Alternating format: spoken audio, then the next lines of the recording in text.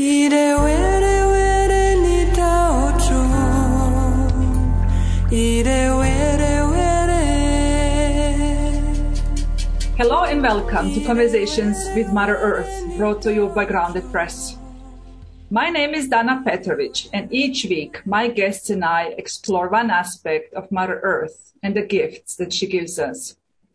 We also discuss why these gifts are so precious and why we should value them. We got you curious? Good. We love curiosity. Let's begin. Dear listeners and viewers, should you be hearing this episode of Conversations with Mother Earth from anywhere in the Northern Hemisphere, then soon you will possibly be treated with your first frigid winter frost. And if you are in the Southern Hemisphere, then perhaps you are already starting to feel the scorching rays from the summer sun higher in the sky. In either case, you will want to seek shelter indoors, in the comfort of your home. However, home is not only a place where we shelter from the weather. It is also a place where our memories, be they joyful or unhappy moments, are shared and sheltered with our loved ones. Above all, home is ideally a place where we feel safe. Yet, as we discussed a few episodes back in our conversation with the courageous war refugee and young activist Muhammad Najem, over 80 million of our fellow human citizens do not have a home, thus denying so many of their basic need, human need, and what ought to be a human right, to be a shelter, to have a shelter, protection, and a sense of dignity. My guest today is Kriya Joyoad Hiningrad, Kriya, who is an architect and leads a foundation called Slum Fighters International, based in the Netherlands and operating across the world. My husband and I met Kriya 10 years back in the Netherlands and have been following his work ever since.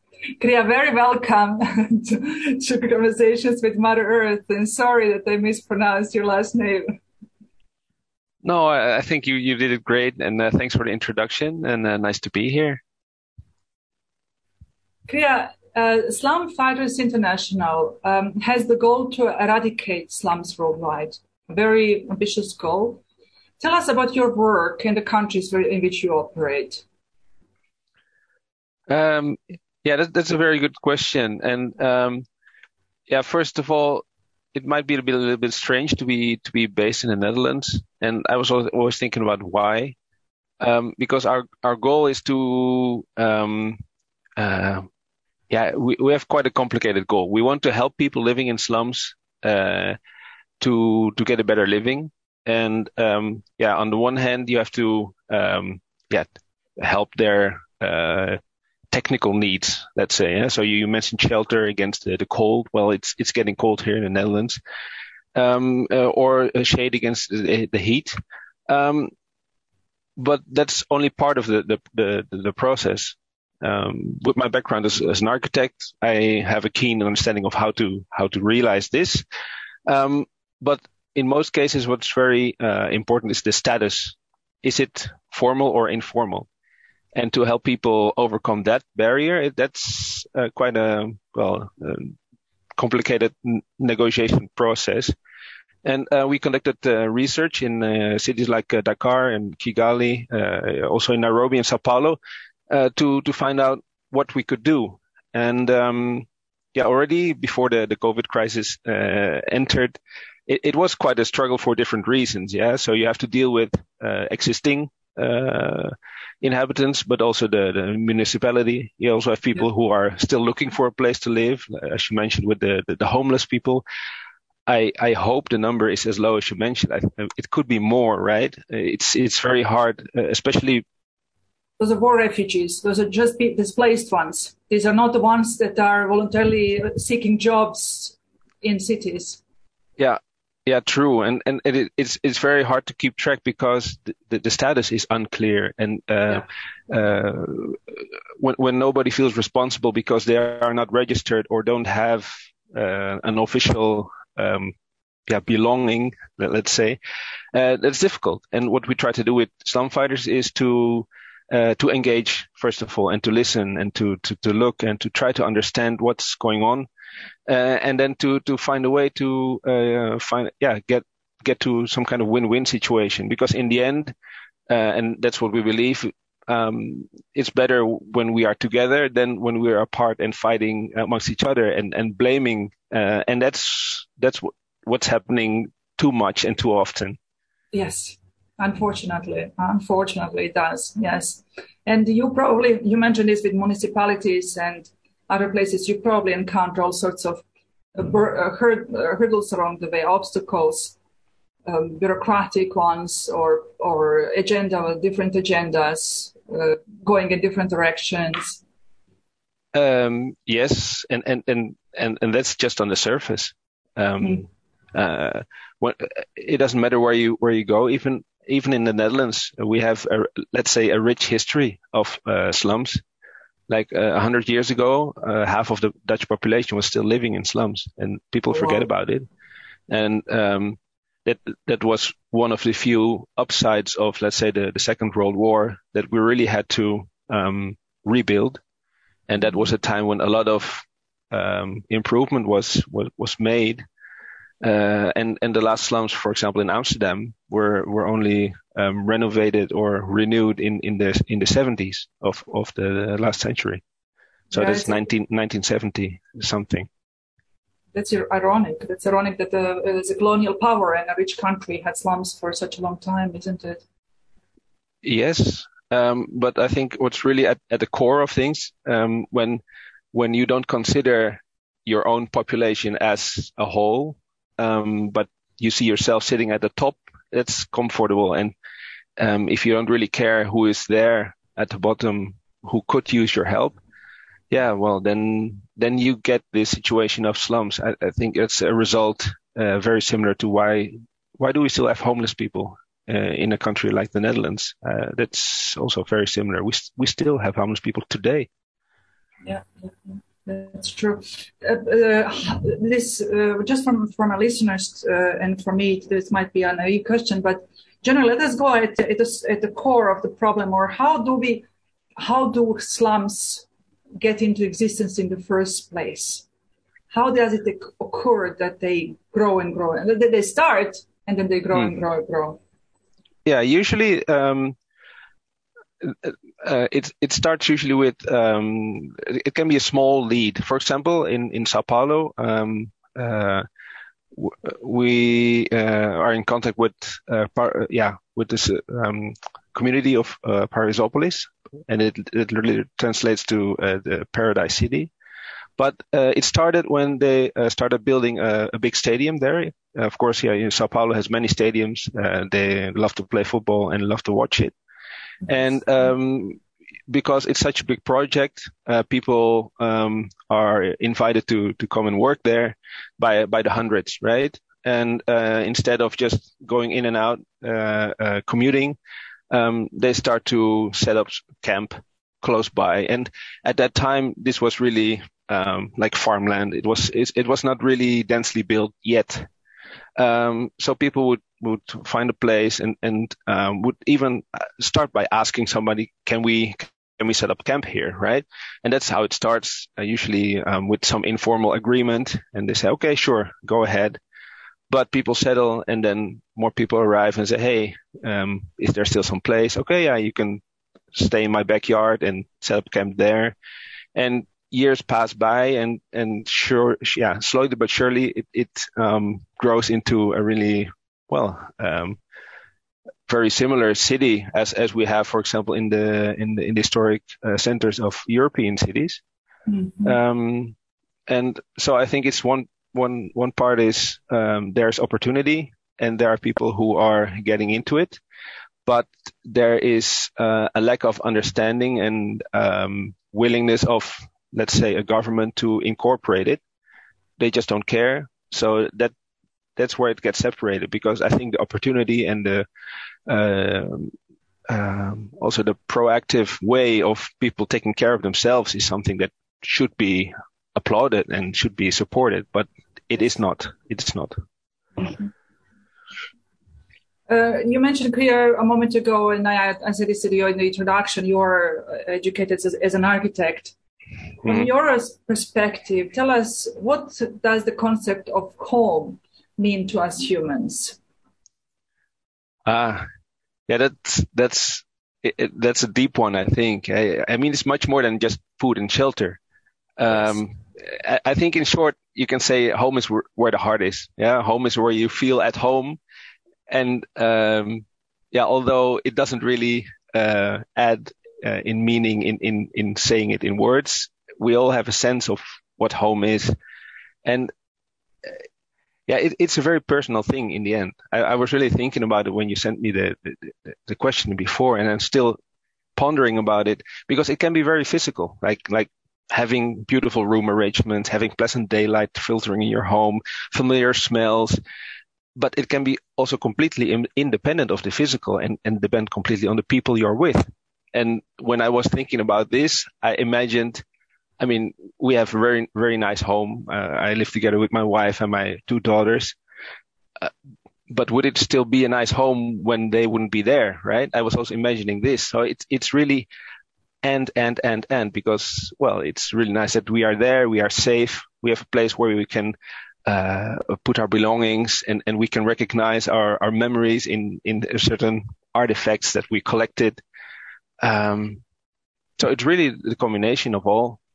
And it can also be a little bit sad because, well, there are people, even in rich countries, who never feel at home, or they maybe feel at home somewhere else. They feel more at home at work, or they feel at home when they are with their friends sailing on a boat. I don't know. So home is a very personal thing, and that it made me also realize and reminded me that in order to make a home for somebody else, you really have to imagine standing in someone's shoes and understanding what makes somebody tick, right? Yeah. Exactly. Yeah, exactly. This is the part of the process that you have to go through as an architect. You can't just be creative. It's not like a painter. You can't just draw a house. You have to, as you said, you have to create a home for somebody else. That's the responsibility of an architect.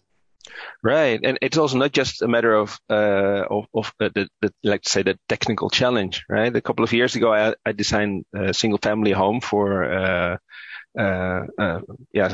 people I was introduced to on the other side of my hometown in Utrecht. And they expressed the desire to build it completely in massive wood construction. And I never did it before, but I took on a challenge. And well, of course, that is an interesting challenge, but at the same time, I needed to know who are they, and also who do they want to be.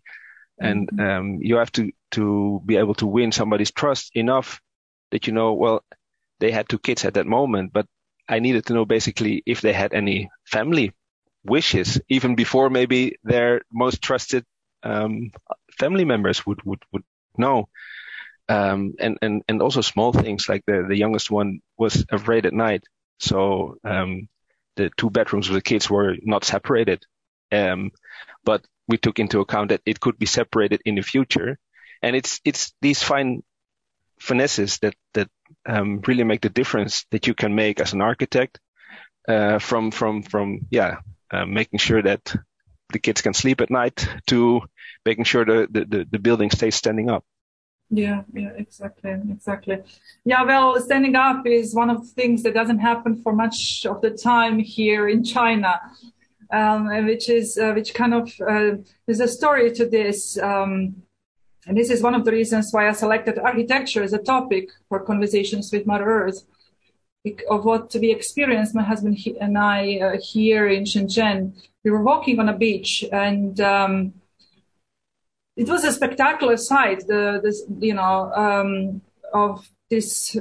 landscape, it was spectacular. But the beach, on the beach itself, there were scattered remnants of houses, bricks, pieces of wall plaster, ceramic tiles, and sometimes even broken pieces of wood that were once somebody's furniture. And it made me feel despondent, I have to admit. It reflected that, these discarded fragments once sheltered a family's laughter, hopes and dreams. They came together. They had a beautiful moment. Children felt loved behind these walls. And now these leftovers were cuddled by the waves of the South China Sea. Priya, what are your thoughts on how homes and even entire neighborhoods can so quickly become ruins, debris? Well, first of all, it makes me humble, to realize that we are here on this planet and basically we're dust in the wind. Yeah. And I think it's also maybe partly a cultural thing. I grew up in the Netherlands, but of course, my parents are from Indonesia, and I think in Asia there's also a different connotation to let's say durability or sustainability. In Europe, we tend to try to fix things set in stone, while, for example, on some islands in Indonesia, they would build a temple from local wood taken from the forest, and they would do that every year, and then they will ceremoniously burn it down even. But the act of repeating it over and over again and do it in such a way that it can be renewed, that's also a way of persisting. But when your experience of walking down the beach and seeing the remnants of a house, of a place where people had nice experiences, that makes you really humble, that you have to cherish the good moments that you have together. I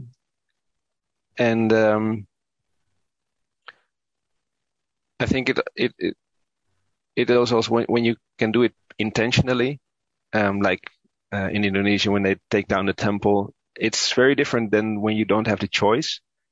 It makes me think when I was in Senegal, in Dakar, we went to the neighborhood of Jida Charoy Kao, which is located in basically in the center of the capital. And in the 1980s, people came there and settled there because there were open spaces in the middle of the city. And they just went there because their crops failed due to a drought period in the country. And they didn't realize that they were settling the bottom of a lake. And when the rain started again, when the patterns restored, they were submerged basically. So when we were going through the area, we were showed around by, let's say, the first generation that settled there, an old man 65 something.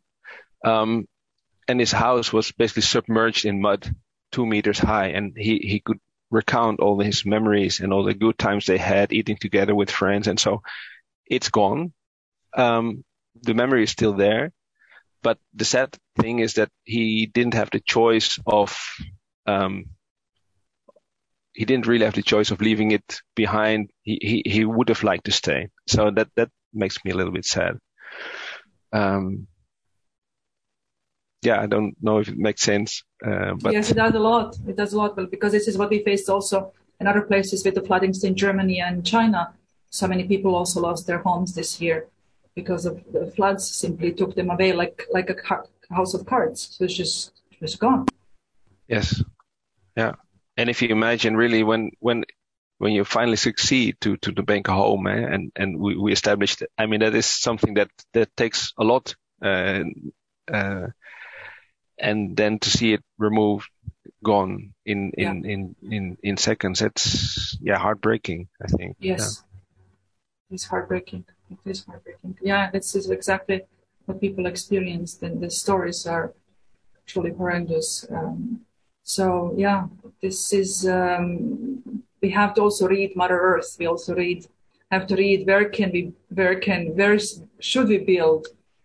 Where can be a possible flooding? We like the river view, of course, or the ocean view, but this is now one of the areas where we might face some danger. Yeah, yeah, yeah. And on the other hand, when you succeed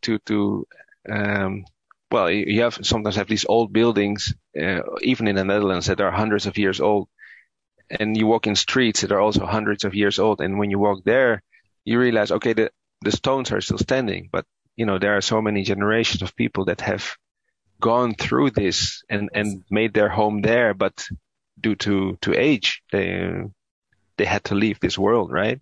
So that also makes me sometimes realize, just when I'm standing against a wall and really taking that moment of taking it in, that, well, yeah, we're just visitors here. We're just visitors. I had that the other day. I was thinking about us as shooting stars, and I realized we actually our lifespan is the moment the time we see the shooting star in the sky. Just that moment while the shooting star is lit up. This is actually our time on Earth. Right. Yeah. Another topic that also inspired me to add architecture to the conversations on Mother Earth was another institution that I visited 4 years ago. I was invited to be a speaker by the CEO of European Sustainability Academy. Her name is Sharon Jackson. I mentioned this institution in the first episode because I met the first speaker that weekend on Crete in Greece. When I visited ESA back then, I realized that the whole building was built from natural materials right there where the building stood. So what happened was they took soil, the soil from where the building is going to be and baked it into bricks right there on the spot.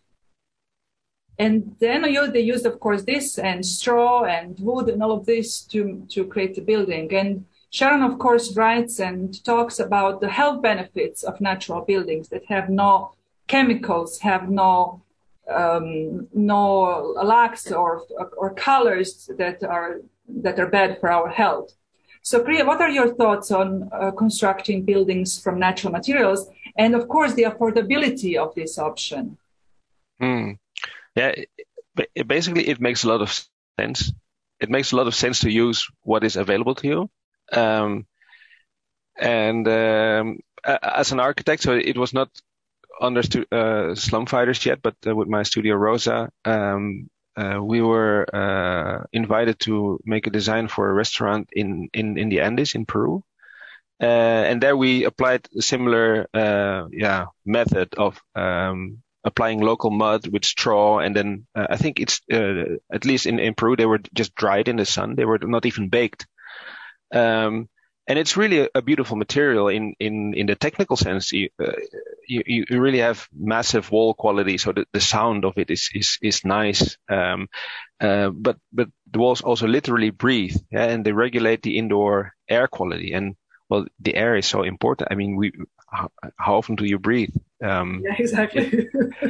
And if it's all clean and natural, that's obviously fine. That's good for you. But if you have all these solvents gassing out from glues and from strange chemical compounds, that impacts you directly. But the affordability, that's another thing. Yeah, it's not only a matter of cost, because I mean the costs were very comparable.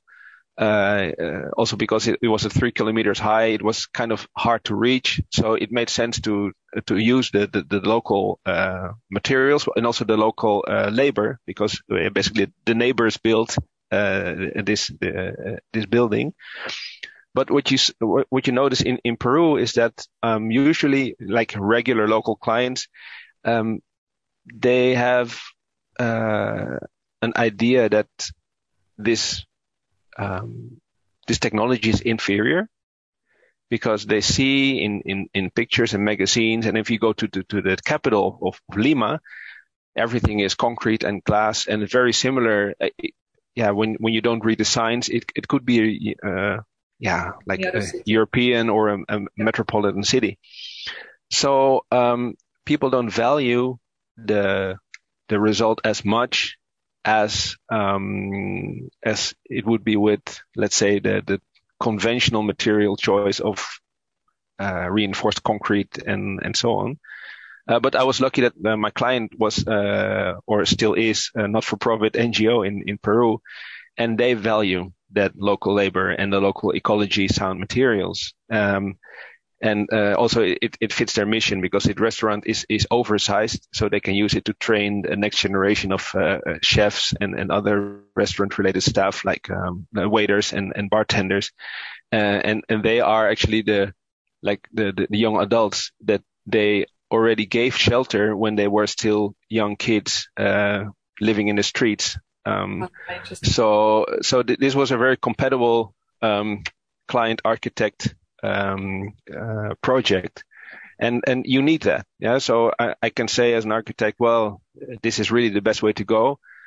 But also in the Netherlands, when I was building that wooden house, people were a little bit suspicious, maybe even like, why wood? And that's not how we do it. I mean, you have to use bricks or concrete. Even going to the municipality, they would say, well, the technical qualities, and you have well documented proof that it works. And now it's realized it's great, but still there is this doubt that people say, well, isn't it still inferior to, well, let's say the way that we like to see it, or we used to see it. So I think that impacts the affordability on the value side, the benefit side. Yeah. I remember seeing the pictures of that. That's a beautiful project you did. I remember you shared the photos. It's a few years back. I remember seeing that. That was really interesting.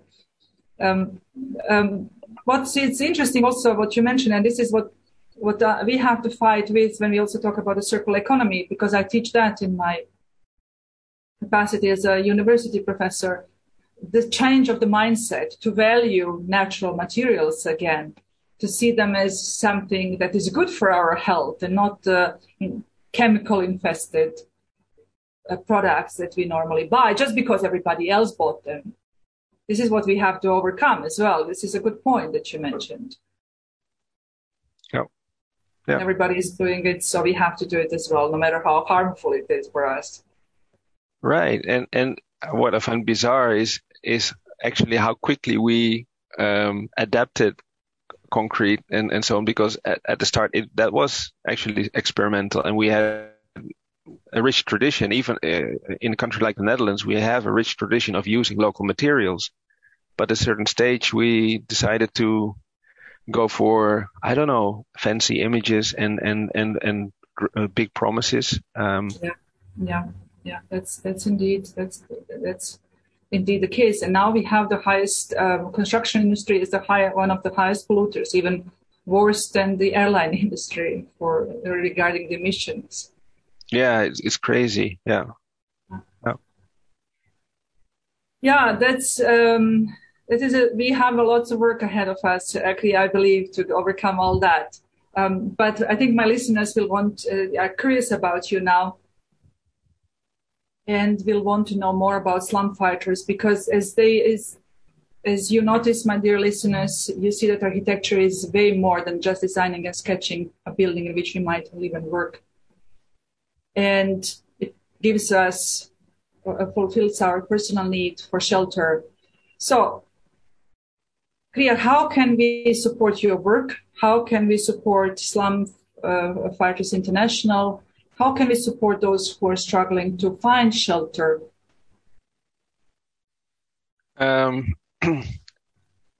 It's a difficult question at this moment directly for the organization Slum Fighters. We are a little bit stuck in some projects, also because traveling is hard now, and also for example, the circumstances in Brazil are government-wise not favorable for let's say a harmonious and inclusive approach. But what you can do is basically take up our way of, let's say, looking at each other instead of pointing the finger and blaming the other side of, well, but they are soiling our streets because, well, you know, all these prejudice about homeless people or people in slums. That's harmful because when you approach somebody pointing a finger at them, you will poke them in the eye and you can never really get close. But also the other way around, because of all the hurt and trauma and bad experiences, they are also suspicious of the government and municipality. So basically you could help by investing your attention and start by listening and asking questions because you really want to know the answer. And then figure out if there's a way that you can connect it with, well, maybe somebody else who is also looking for a better world, but doesn't know exactly how. Mm-hmm. And because we were forced to look closer to home, I'm also teaching here at the University of Applied Sciences in Almere. And here I'm also stimulating my students. And next period we start again with a project where I first friendly but forcefully get them out of the door of the academic building and send them into the neighborhoods where we are looking at how we can improve an existing neighborhood. And although it's not a slum, not by far, you will notice that by engaging and by listening, you find out that there are many challenges, let's say, or many opportunities for improvement. Because, they are also human beings. There are people who maybe lost a loved one, they're living alone, or maybe somebody's dealing with health issues, or there can be a lot of things. And just by asking, hey, who are you? Where are you from? And how can I help you? It will give you a lot of windows of opportunity to make somebody else's life better. And then the students come back. And then they make projects that are still technically sound as we teach them, but they have a sense of connection, they have a reason why they are going to do something which they can really embrace with their whole heart, not just for the points, not just because it stands up, but because it makes sense. Yes, and a project suddenly has a soul. Yes. Yeah. This is exactly what we also look in all the other art forms to find the soul inside of that. A beautiful project. I'm glad you're doing that with students because this is the next generation of leaders. You are influencing them for the rest of their lives. The next generation of architects designing other people's homes. Yeah, and this maybe also when. I started traveling a lot and engaging with all these people from Africa, from Asia, from Latin America. I think at a certain stage it became a pattern to me that once you get to know each other enough, you realize, hey, we are together, basically. We are not the same, but we are together. And you don't have to travel far to have that experience. Yeah? I mean, you can find it like with your next door neighbor or somebody across the street or somebody you meet, just somebody you didn't even know before. And to discover it time and time again, I mean, that's really fulfilling.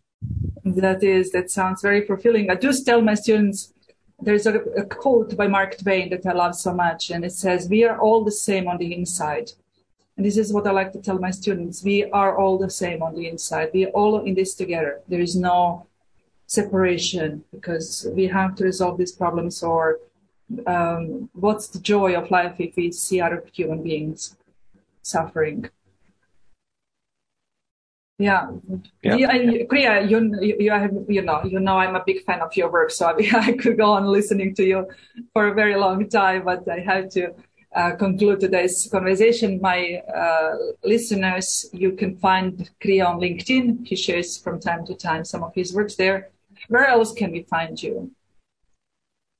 Slumfighters.org has a website, and also my purely architectural practice has a website too. That's studiorosa.eu.